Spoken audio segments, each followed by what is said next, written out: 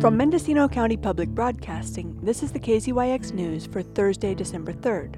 I'm Sarah Reif. More than 90% of the electorate turned out to vote in the race for board members in the Mendocino City Community Services District, which oversees water, sewer, and streetlights in the town of Mendocino. Given the famous saying about whiskey and water, it's not hard to see why. Whiskey's for drinking, water's for fighting. That's Stephen Gomes, who ran unsuccessfully for a seat on the Community Services District Board. Harold Hawk, the current president, said the last campaign, with a total of 9 candidates for 4 seats, was unique in the district's history, which included a period when the 5-member board was down to 3 due to a death and a resignation. Gomes recalls that in the last 27 years, seats have been largely uncontested. Part of this whole legacy is the lack of participation by the people who have lived all this time and did not attend the meetings, did not want to be on the board.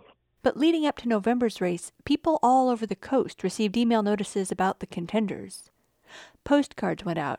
A slate of candidates calling for what they called sane and sensible water policy urged voters to back the 4 who ended up victorious. James Sullivan and Danik Murphy for the 2 long-term seats, and Margaret O'Rourke and Christina Arangaran for the 2 short-term seats. Gomes doesn't call himself and 2 of the other candidates a slate. So we just ran as independent property owners that recognize that there are private well water rights that have been taken away, and it won't stay that way. Gomes has taken the district to court over its authority to limit his groundwater extraction from his private well. An appellate court agreed with him that the district didn't adopt a groundwater management program in compliance with the law and required the district to reimburse attorney costs on appeal. But the court did find that the district, which is entirely dependent on wells, does have the authority to limit the quantity of water that individual users may extract. Hawk says the district has to have a groundwater management plan to comply with California law. He worries that the state could step in if the local plan falls through. He said the state has approved the current plan. Ryan Rhodes is the district superintendent. He says the district, with about 420 wells serving approximately 400 parcels within its 1 square mile, developed its groundwater management program primarily under the advice of hydrologist Mike Maley of Todd Groundwater Management. You imagine a cup of water with 420 straws in it, all cut off at different lengths, all sucking out of that same glass. And we are working as hard as possible to minimize the number of straws going dry, especially during dry rainfall years.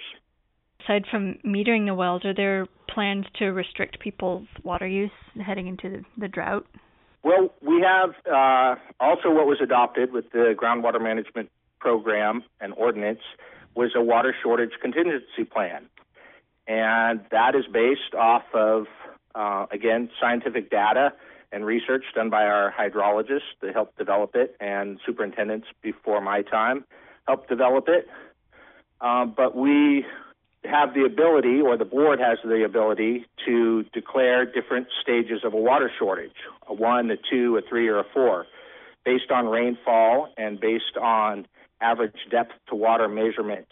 We have a network currently of 23 monitoring wells throughout the district that are wells that are not used so that they aren't fluctuating as much based on demand. And every month we do calculations of the average depth to water within our district, and we measure rainfall totals. And with that data, following the plan, I'm able to make a recommendation to the board of what sort of water emergency or crisis we could potentially be in. And the more severe, the more restrictions. Stage 4 being the most severe comes with a 40% reduction in water allotments. Gomes says that study found 5 distinct hydrological areas that are not connected by private wells. His contention is that the water he draws from his well wouldn't go to the town anyway. He says earlier studies found springs with enough water for a municipal water system, which he believes would obviate the need to truck in expensive water and ensure that residents had enough clean water for all their needs, including fire suppression. He says that in the 90s, planning for a municipal water system was underway, but that the system never got built. It's not about water. It's about an anti-building growth, even anti-people movement.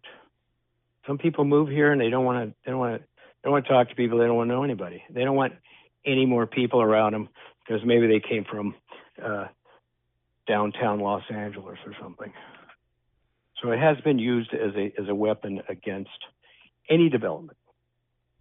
And so now we are looking at, you can't add a bedroom onto your house without a $20,000 study on wells and properties that always had private well rights and still do. The legacy of disinterest in the Community Services Board seems to have come to an end. Gomes came in 4th place in the unprecedented 5-way race for long-term director. Incumbent Otto Pascal Rice was voted off. James Sullivan, who was appointed to his last term, got the most votes in that race with 31.39%. O'Rourke dominated in the equally unprecedented 4-way short-term director's race with 47.2% of the vote. For KZYX News, I'm Sarah Wright. For all our local news with photos and more, visit kzyx.org. You can also subscribe to the KZYX News podcast, wherever you get your podcasts.